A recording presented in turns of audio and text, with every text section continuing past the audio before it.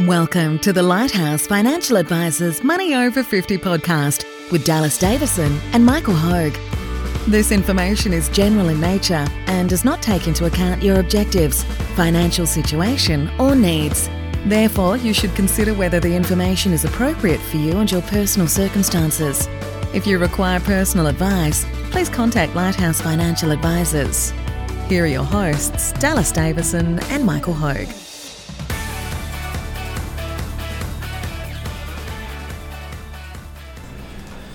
So we're back again with the third section on our series, the top 5 reasons that retirement plans get derailed. So Michael, the third section. Thanks, Alice. Number 3 is not starting today. So one common statement that every single new client of ours makes just after they become a new client is that, and it's regardless of their age, it's regardless if they're 50 or if they're 55 or they're 60 or they're 65, what they all say is, gee, we wish that we had come to see you guys sooner. Yeah. So we laugh a little bit when we hear that, and we tell them the important things that you hear now. Yeah. Because the only time to start is now. Yeah. And you can't look backwards, you can only look forwards. So you are never too late, and we have yet to meet anyone who is a financially hopeless case. Now, a lot of people, before they come to see us, probably don't come to see us because they think we're a financially hopeless case. Yeah. And we don't want to be told that. I think probably one of the fears is that people may think that they would come to see us and we would tell them, well, there's just no hope. Yeah. We've never ever met that person. So there's always some really good work that we can do to make a difference. Sorry, Alice.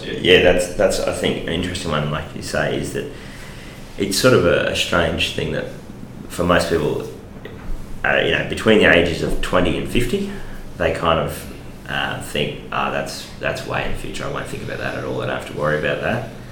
And then all of a sudden, they, like we said, it's usually 55 that people turn around and something clicks in their brain and they go, we really need to sort this out and start planning.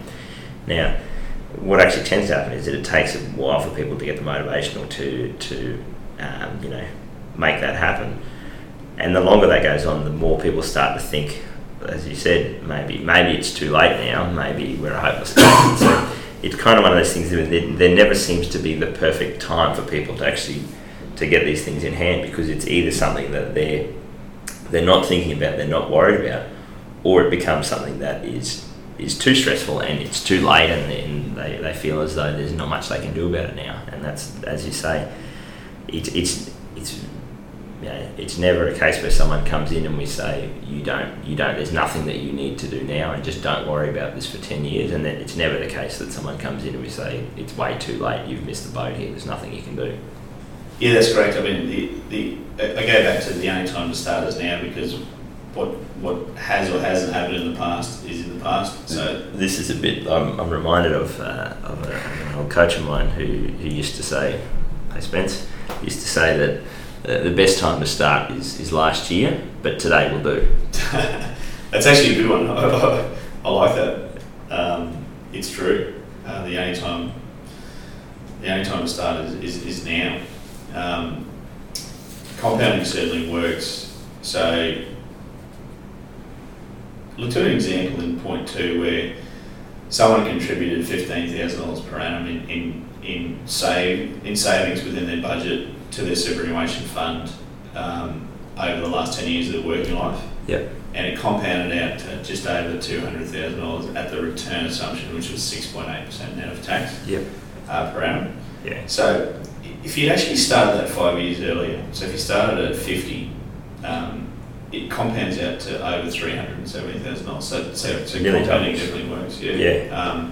So if you're 60, it's not too late to start that. I mean, there's so many different variations that you can. So sitting down with someone who's 60 who thinks it's too late, for example. Yeah.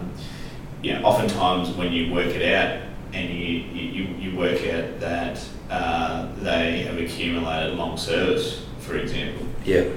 And they have some savings. So they really want to retire at 65, but if they stretch it out to age 67, then they can have the they compounding make effect. such a big difference. Yeah. We often do a deal with those people and we say, okay, well why don't you take your long service leave and take your annual leave in the last 2 years of your working life. That gives you, by my calculations, roughly gives you 18 weeks annual leave over those last 2 years of your working life, so 9 weeks per year. Yeah. And we do a deal with those people and say, well, keep contributing towards your superannuation. You're over 65, you meet your preservation condition of release for superannuation. Hey, let's take some money out, whether it be $10,000 a year for those 2 years, and you can go on a holiday. And that keeps you focused on working. Makes a huge difference to your superannuation over that period of time, and it happens to actually get you to the pension age as well. So there's so many different variations. There's no hopeless case that we've ever seen. And that's a great point, is that it's never too early, it's never too late.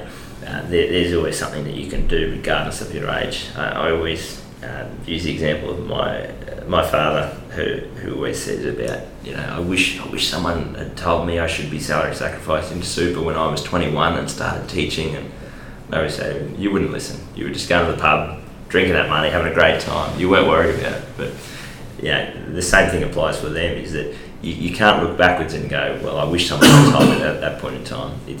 That's already done. All you can do is start today and get started as soon as possible. It's true, and there are different times and different stages of your life. We feel that the optimal time for people to start is somewhere between 50 to 55. Sometimes I get funny comments when I talk to people about that and say, well, why wouldn't you start at 40? Well, the statistics that we've seen for 40-year-olds that start to look at their retirement is just so far away. It's not hard to stay motivated. The plans through. So somewhere in the 50 to 55, but it's not too late at 60. It's not too late. It's never too late. So the only time to start is now, and to look at these things now.